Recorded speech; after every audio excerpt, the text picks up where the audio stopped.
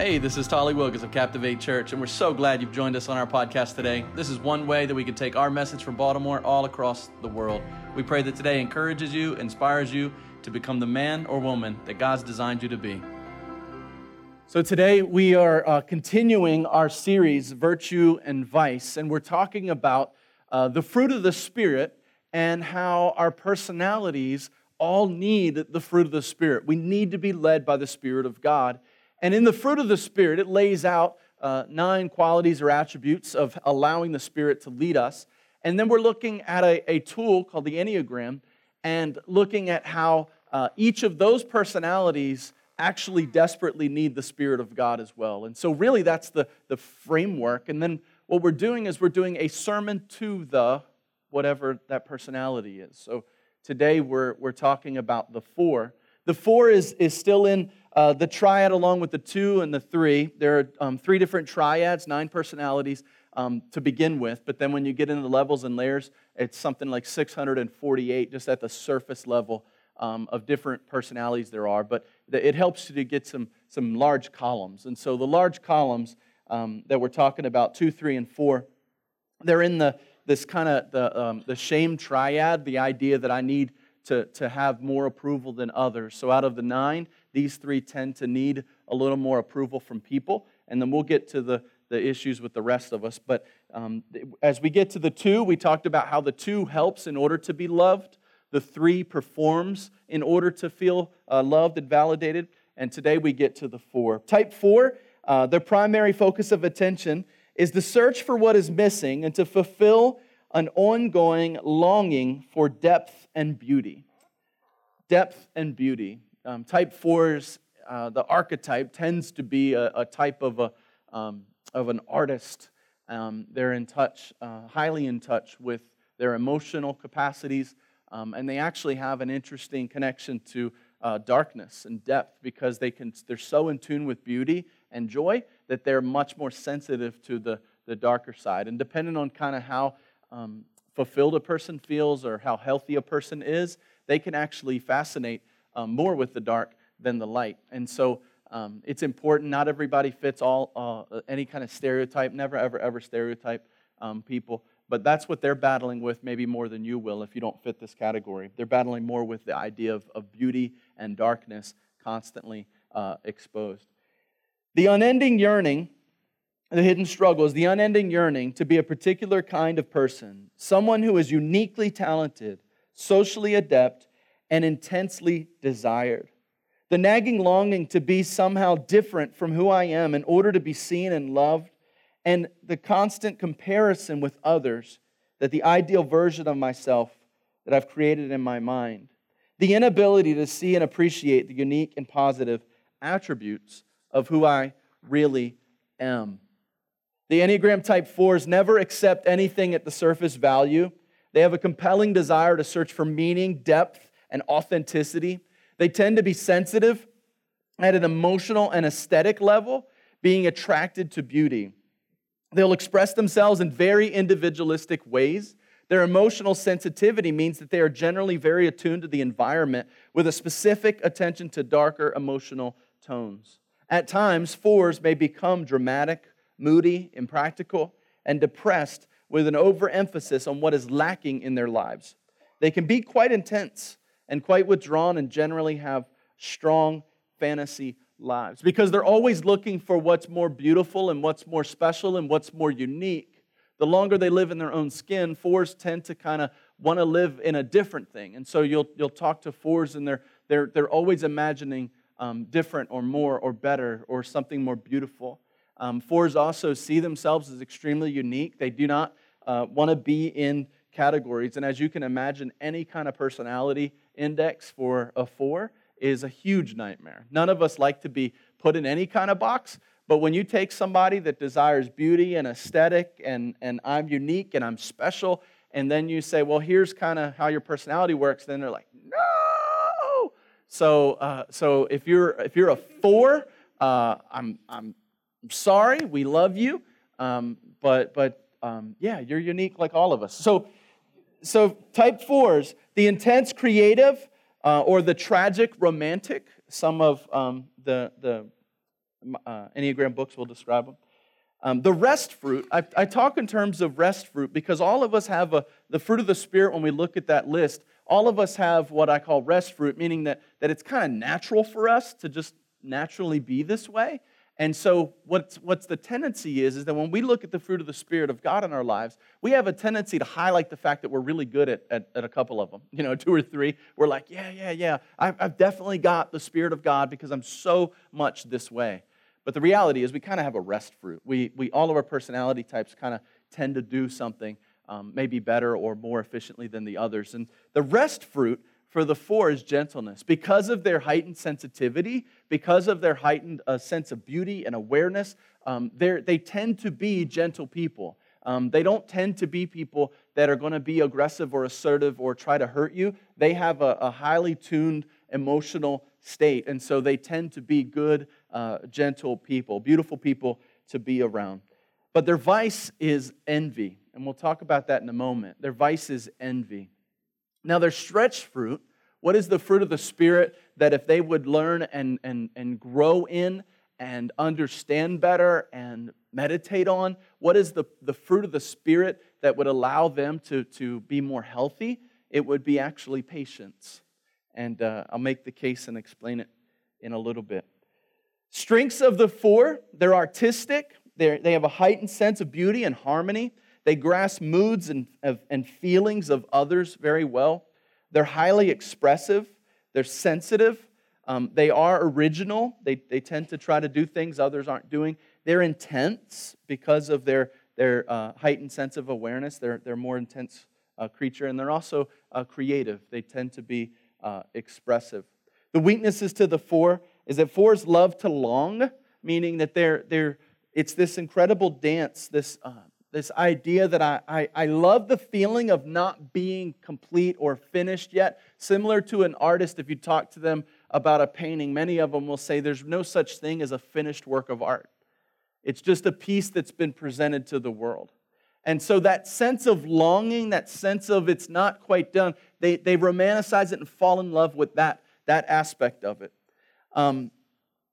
Becoming sad because they perceive a fantasy world that could be better than reality. They're never quite satisfied. They find it difficult to live in the present moment because the present always has deficits and defects. They're up and down emotionally, sometimes becoming dramatic and high-strung, possessive, eccentric, melancholic. And so the 4s, as you can probably get a sense of, are kind of the wide range of emotional types of folks. So when you bump into a 4, you need to understand that you may have hot and cold, and they have this huge, beautiful range of a spectrum, both emotionally, aesthetically, experientially. They have a very broad range with which they work. The interesting thing, I joke, it's true, but I joke that when you look at a 4, they will, by their dress, now that they hear me say this, they'll try to switch it up on you, but I've often found that I can tell how the emotional mind state of a 4 is on the day that I'm encountering them based on what they chose to wear that day. 4s have a tendency to either be bright, colorful with all different kinds of color, like I joked about the peacock last week, that's genuinely a 4, or they have a tendency to go full-on Undertaker, like darks, blacks, grays, that kind of thing. And there's not a whole lot of room in between. It's a light switch of emotion. It's like, or boo. And so I joke with my 4 friends that I can kind of tell how they woke up that day because of what they're wearing. They want to express it. But remember, they're unique. You tell them that. You're unique. The vice of the 4 being envy. 4s are often envious of others, especially if someone has that which appears to be beautiful or special. Since they fear the ordinary, they're susceptible to envy that comes from seeing someone who is or is perceived to be doing something more special than they are. And as a result, they can find themselves feeling dark as they believe that they are alone in their suffering. Galatians 5:22 and 23 says, "The fruit of the Spirit is love, joy, peace, patience. Everybody say patience. Patience. Kindness, goodness, faithfulness, gentleness, self-control. Against such things there is no law. The stretch value of the 4, patience. The word patience is long-suffering. To the 4, suffering is common. That constant longing, that loving to long. Suffering for a long period with hope is not common. The Greek word macrothumia is a combination of words. Macro, which gives us our prefix, macroeconomics, means large or long. The root word, thumos, means temper. So literally, the word here means long-tempered or long-suffering, meaning whatever's happening to me is not going to engage me emotionally in the moment that it happens. So when we see that word, a lot of our translations will translate that long-suffering or patience. But have you ever noticed you don't need patience for things you're happy about? You ever notice that? It's not a time thing.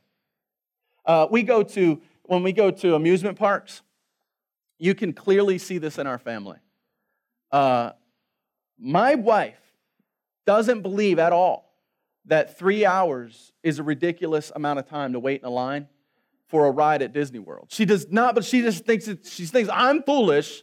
I'm the crazy one because I don't want to stand in line for 3 hours to ride 90 seconds of a ride. I'm the lunatic. But for her, it's normal. For my daughter loves it.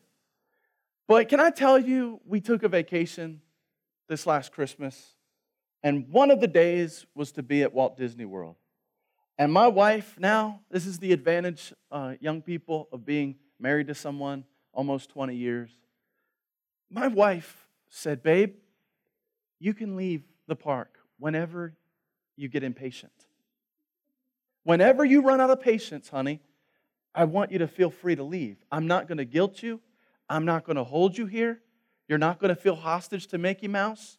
He's not going to extort $75 for a bottled water. I'm not going to let that happen to you.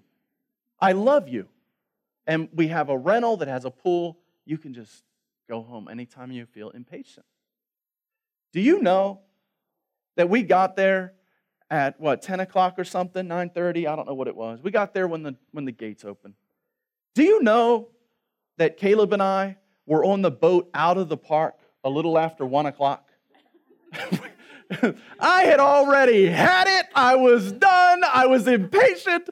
And I said no. Why? Because patience, but my wife was experiencing the same exact thing. But to her, it's not long-suffering. She doesn't need patience. She's there till 2 in the morning. Like in her brain, whatever, we'll do 3 rides.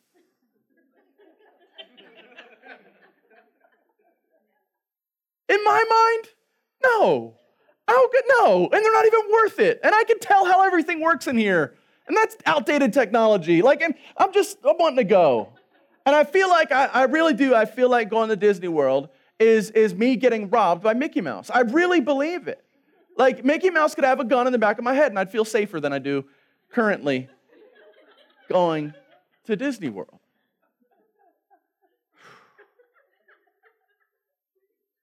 But have you noticed you don't have to have patience for things you enjoy? You just don't. You just don't. But you need patience and you need long-suffering in the times when you do feel down, when you do feel like you're suffering. But part of the fruit of the Spirit is that we would be patient people. I'm still working, and I don't think he meant Disney World.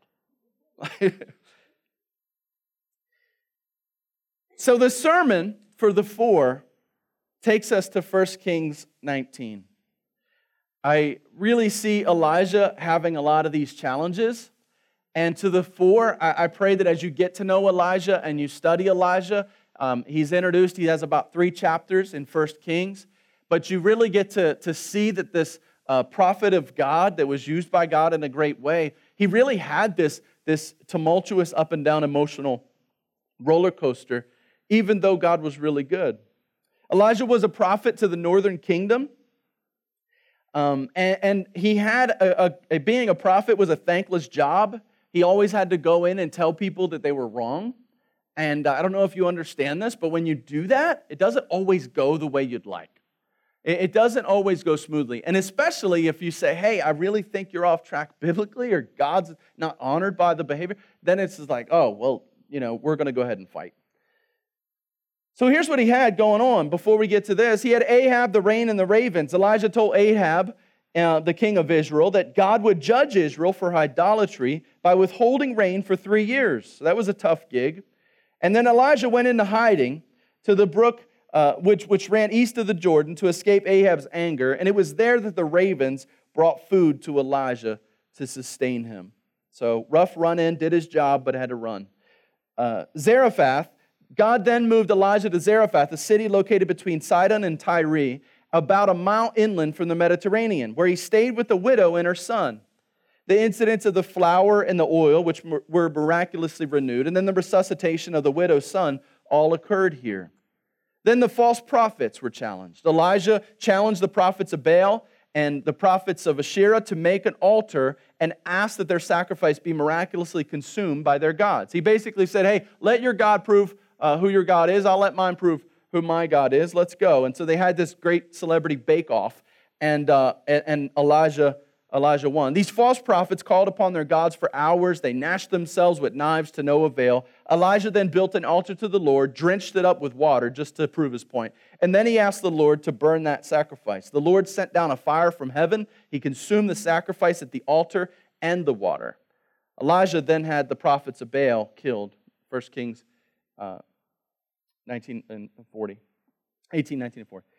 Prayer for rain was answered at the conclusion of a 3-year drought of judgment. Elijah prayed for relief, and then the Lord sent a heavy rain to Israel. Jezebel, she wasn't happy. That was the sin that did Jezebel in. Little Lauryn Hill for you. Jezebel's revenge.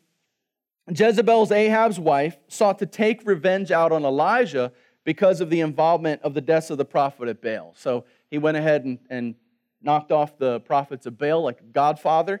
And then she was like, that ain't happening. And so she threatened his life. And so we pick up this story coming up to this moment. Elijah's failure was that as a result of Jezebel's threats, Elijah shifted his preoccupation from the Lord and his plan and his provision and the ministry he had given Elijah over to himself and his own circumstances. We roll up on Elijah in 1 Kings 19, 1-4. Ahab told Jezebel all that Elijah had done and how he had killed all the prophets with the sword. Then Jezebel sent the messenger to Elijah saying, so may the gods do to me and more also, if I don't make your life as the life of one of them by this time tomorrow. What a gangster move. So Elijah was afraid, and he rose up, and he ran for his life, and he came to Beersheba, which belongs to Judah, and he left his servant there. But he himself, he went a day's journey into the wilderness and came and he sat down under a broom tree. And he asked that he might die, saying, it is enough. Now, O Lord, take away my life, for I'm no better than my fathers. Elijah had experienced this turmoil, never quite fitting in, trying to obey God, not being rewarded at all, from trial to trial to trial. He was being asked to have long suffering. Now, psychologically, the fours in our life, they tend to always feel under that pressure, that what I have and who I am is not quite enough. I'm not unique enough, special enough, bright enough. I'm not polished enough. I'm not whatever enough. And so the fours are dealing constantly with a similar mindset, maybe even in obeying God. But the challenge is that when we have patience because we can think longer term. We have patience because we have a desirable outcome we can hold on to. We can have patience. We can have long suffering if something matters at the end that is important to us. And so no matter what God has done before, we'll always lack if all we want is more. No matter what God's done before. we're always going to lack if what we're wanting is more. And so the four, Elijah had been through so many things. I mean, you saw the list, but he became preoccupied with himself at that point. God had always provided. He'd always focused on others, even in the most difficult times. But then when he shifted to focusing on himself, there he gave way. There he gave in. And there he said, I might as well die. And he laid down and he slept under a broom tree, it says in verse 5. And behold, an angel touched him and said to him, Arise and eat. And he looked, and behold, there was at his head a cake baked on hot stones and a jar of water. And he ate and drank, and he lay down again. And the angel of the Lord again came a second time and touched him and said, Arise and eat, for the journey is too great for you. And he arose and he ate and drank, and he went in the strength of that food 40 days and 40 nights. To hear the mount of God. Arise and eat. Everybody say, arise and eat. Arise and eat. The journey is too great for you. You see, we can have patience when we trust God as our provider. We can have patience when we trust God as our provider. There's no doubt every single one of us have gone through challenges, gone through things in our own lives to where we felt we're at the end. And some of us in this room, we could have a resume like Elijah. We could say, hey, God, I did that for you, and then I went over here, and then I went over there, and look at my resume. And you just look at this guy's resume, and you say, man, that is tiring. Like, I don't really know very many people that were that in tune with God and that obedient and that faithful. But here he finds himself now saying, look, I'm drained. I'm all out. But what he lost sight of, the challenges before him were just as bad as Jezebel's threats, but the difference shifted when he started to think about the provision of God. Up until then, it was, God, I don't know. I'm just going to be obedient. I don't know how it's going to work out, but I trust you. I'll trust you. I'll trust you. I'll trust you. But then he gets to this place to where he has his own pity party, and it's like, man, I don't know, God. I might as well die. I'm going to get killed anyway. When we trust God, we can worship while we wait. When we trust God, we can worship while we wait. You see, with Elijah, in this waiting, if he's trusting in God and he knows God has his provision, he understands that the circumstances are what they are. But you can maintain worship if you trust that God is your provider. If you trust that there will be an outcome that's to God's favor for your life. And it's in that season that you don't have a short fuse. It's in that season where you do have long suffering. You do have patience. Why? Because I know the outcome's going to be okay.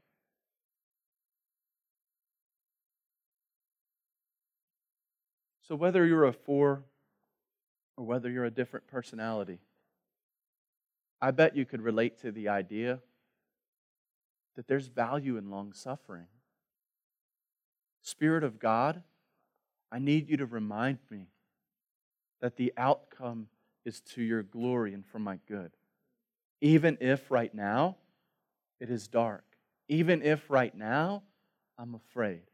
Even if right now I'm being obedient, but the outcomes aren't as quick as I thought they would be, I can have patience. I can have long suffering. Because I'm not focused on me and my circumstances alone. I'm focused on the God of my circumstance. Instead of want for wanting's sake, patience calls us into long suffering. We can long for suffering, or we can long for God. The 4 tends to romanticize that very act of waiting for that next moment. But instead, to my 4 friends, in those moments when you start to feel low, in those moments when you start to feel disconnected, in those moments when you feel like you're having this long suffering, don't romanticize the depths of the darkness in that moment. Take hold of the hope. And you have within you the capacity to turn the darkness into beauty instead of calling the darkness beauty. Take it and turn it and say, I don't know how it's going to turn out, but my God. But in this case, he didn't see that. And so he goes on and he continues, and it says, there he came to a cave and he lodged in it. He went on the strength of his journey for 40 days, came to a cave and lodged in it. And behold, the word of the Lord came to him and said, what are you doing here, Elijah? I love when God asks questions. Because he already knows. It's just like, really? We're wasting both of our time here. But he goes, hey, what are you doing here? And he said, I have been very jealous for the Lord. This is I'm the only one. I'm special. Even in my suffering, I'm special. What are you doing here? I've been very jealous for the Lord, the God of hosts, for the people of Israel, forsaken your covenant.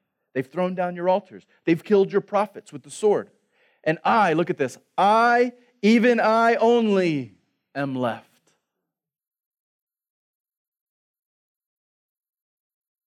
I'm suffering, but I'm special. Nobody else is like me, God. I'm going through a difficult time, but nobody can understand me.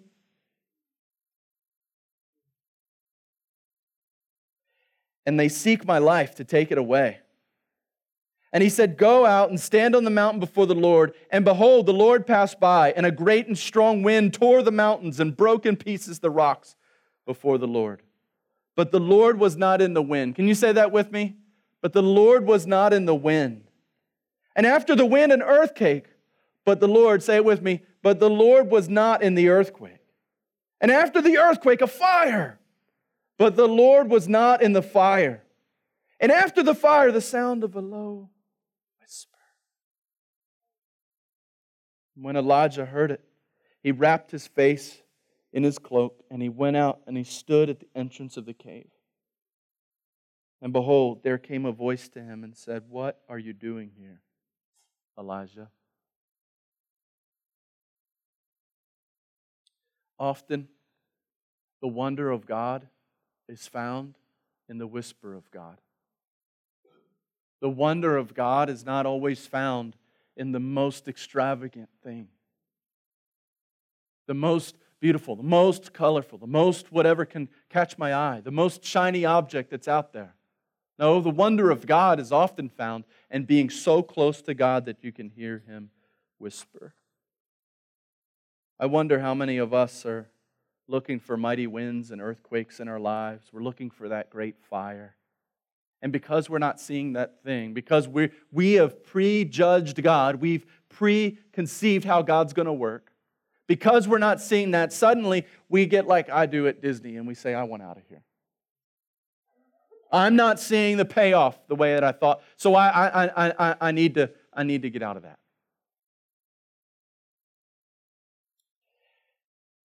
But patience, long-suffering, a wait, a whisper. Therefore, in this moment, you might feel insufficient and not enough, like you're missing out on something. Someone else has the spotlight on them and you don't. But I want you to know you're not insignificant. But as you long for a day to clearly see in full color, get to know the God of the whisper. Patience, long-suffering. That in this moment, it doesn't have to be fireworks. In this moment, it doesn't have to be a New York runway of color. In this moment, it can simply be a whisper. Long-suffering, patience. He goes on in verse 14, and he said, I have been very jealous for the Lord, the God of hosts. He repeats himself to God. God said, hey, why are you here? And he's like, hey, I'm the only one. And God comes close, fire whisper, and he says, hey, why are you here? I've been very jealous for the Lord, the God of hosts, for the people of Israel have forsaken your covenant. They've thrown down your altars. He's making the same case. And killed your prophets with the sword. And say it with me. And I, even I only, am left. And they seek my life to take it away. For as gentle as I can be with you. And really with all of us. And today just happens to be more to the fore. We in the Western church, we've so individualized the gospel of Jesus Christ that we genuinely view our whole spiritual encounter with God in these terms of I, me, my. And Elijah's like, my spiritual reality is all I can see. And I'm going through this, and that's all I know. And so I'm going to react emotionally right now based on what I can see in front of me. I'm going through it, and I'm the only one. I want you to see as loving as I can be for you. God's response to Elijah. He's not a derelict. Elijah is not a bad guy. Elijah is not a person that's been a hellion his whole life. Elijah is a faithful friend to the cause of Christ. But here's what he says. And the Lord said to him, go, return on your way to the wilderness of Damascus, and when you arrive, you shall anoint Hazael to be king over Syria. And Jehu, the son of Nimshi, you shall anoint to be king over Israel. And Elisha, the son of Snapchat, sorry, it was too easy. Abel-Manoah, you shall anoint to be prophet in your place. Whoa. Let's rewind. What? I'm going to anoint somebody to be prophet in my place? I thought I was the only one. I thought it was only me, God. You want me to anoint somebody to replace me?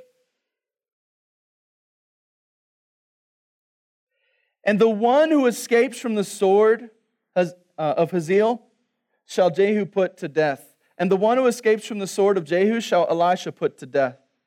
Yet I will leave, look at this, I want you to see this. Yet I will leave, how many? 7,000 in Israel. All the knees that have not bowed to Baal, and every mouth that has not kissed him. You know what he's telling Elijah? Mister, look at what I've done for you lately. Look at how unique I am. I'm the only one. Everybody else has bowed. Everybody else is a sinner, not me. I've been the one. You know what he's saying to him? He's like, bro, not only go back home and anoint your successor. You're not the only one. The story's not about you. I could use you. I could use Elisha.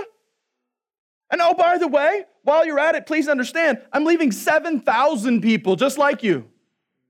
7,000 that were faithful. 7,000 that never bowed the knee. 7,000 that are praying to me right now to be obedient. Several thousand. Don't make your faith just between you and God to the point that you alienate the fact that God's at work everywhere with lots of people. And when we have this idea that what we're going through is that much different than everyone else, we start to elevate self. I'm so much better. I'm so much more committed. So much more special.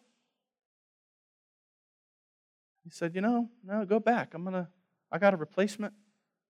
By the way, there's 7,000 people that didn't bow to Baal. You are uniquely you, but you're not alone. And you are certainly not alone in suffering.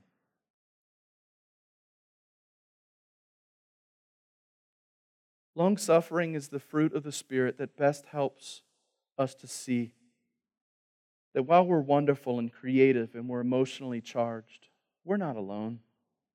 God is the God of everyone. And every day is a day for flowers when we have Him. He is our source. He is our strength. And get this, God is the only one who's ever made anything original. Even the farmer has to borrow God's dirt.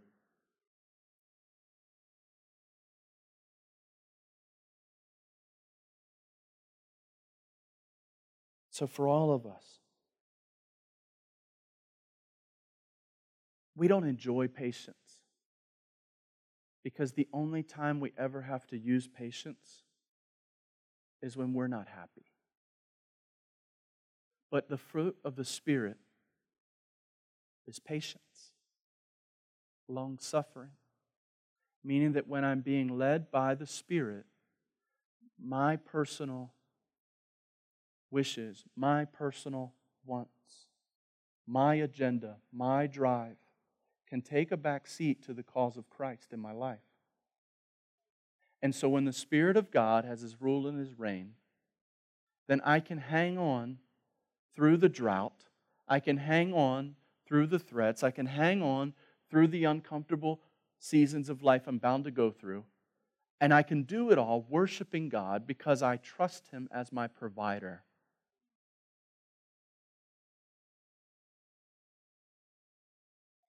And so whether you're a 4 and you always feel this angst, please ask the God to give you long-suffering and patience. Or whether you're like the rest of us who definitely have bouts with this, please ask the Spirit of God to grant you patience and long-suffering. Focus on the long game of worshiping God. Focus on the fact that He's your provider. Focus on the fact that everything is going to be okay.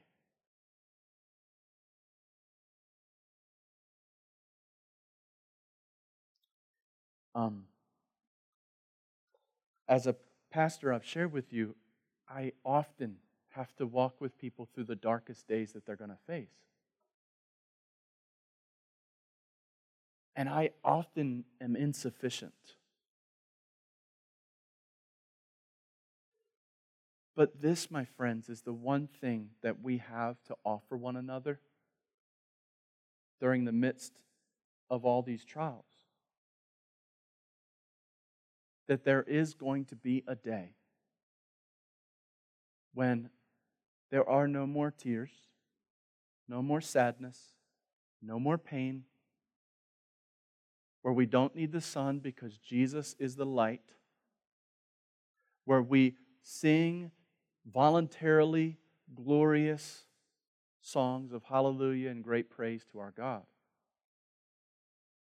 And these present trials, the Bible says, aren't worth comparing to the glory that awaits us in Christ Jesus. And as a Christian, brother and sister, our theology teaches us that we are in a fallen world, and none of us have a get-out-of-world free card.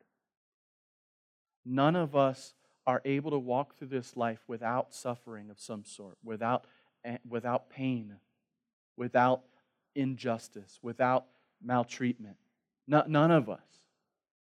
And so, brother and sister in Christ, in these seasons when you're well and you're healthy, and these seasons where you can move with all your extremities, and you can wake up and jump in your day, and these seasons where you can breathe with all of your lungs. We have it all backwards. We take advantage of our health, and then we get upset when we are up face to face with sin and brokenness. But what we're called to is the opposite. I met with a friend earlier this week, and he's down to a small percentage of oxygen. He has a lung condition where the illness is actually inside of the layers of skin in the lung. So for over a year, he's been carrying around oxygen in a tank behind him. And he's going in for some experimental surgery. And so we were praying through this and talking through this. And I realized the value of my lungs. We have a young woman in the church who, I haven't seen her, I don't believe she's here today, went into the hospital this week believing that she had suffered a stroke. But we don't thank God for fully functioning facial muscles. And I want to encourage you, my brothers and my sisters, please, no longer take advantage of the joys of this life and then get mad at God when it's broken. But rather, retrain through your discipleship to worship God with those lungs, to praise God with that mouth that can move freely, to help your neighbor with the muscles that you have that are going to fail you eventually. And when you have a good back, push a cart, pick up a child. Do these things now as worship, so that when things come and hit you sideways, you're not sitting there saying, ah. You're sitting there saying, okay, Lord, I'm not home yet. This is not what you promised me. This is not the, and I'm not surprised. Now, it doesn't mean you can't be sad. It doesn't mean you can't mourn. It doesn't mean that. But what it means is, I'm not going to let the devil steal away my worship simply because it was my turn to experience the wrath of this world. No, I'm going to worship every day when I wake up, and I'm going to push forward and advance the cause of Jesus Christ with my life. And until the days when this world hits me sideways, I'm going to advance the gospel of Jesus. And I'm not going to just wait back on my heels and then say, oh, woe is me. No, woe is a lot of people. Woe is most of this world. So I want to encourage you, patience, long-suffering, but the only way you can do it is when there's worship and when you're trusting in God that the end is going to be okay. Let's pray.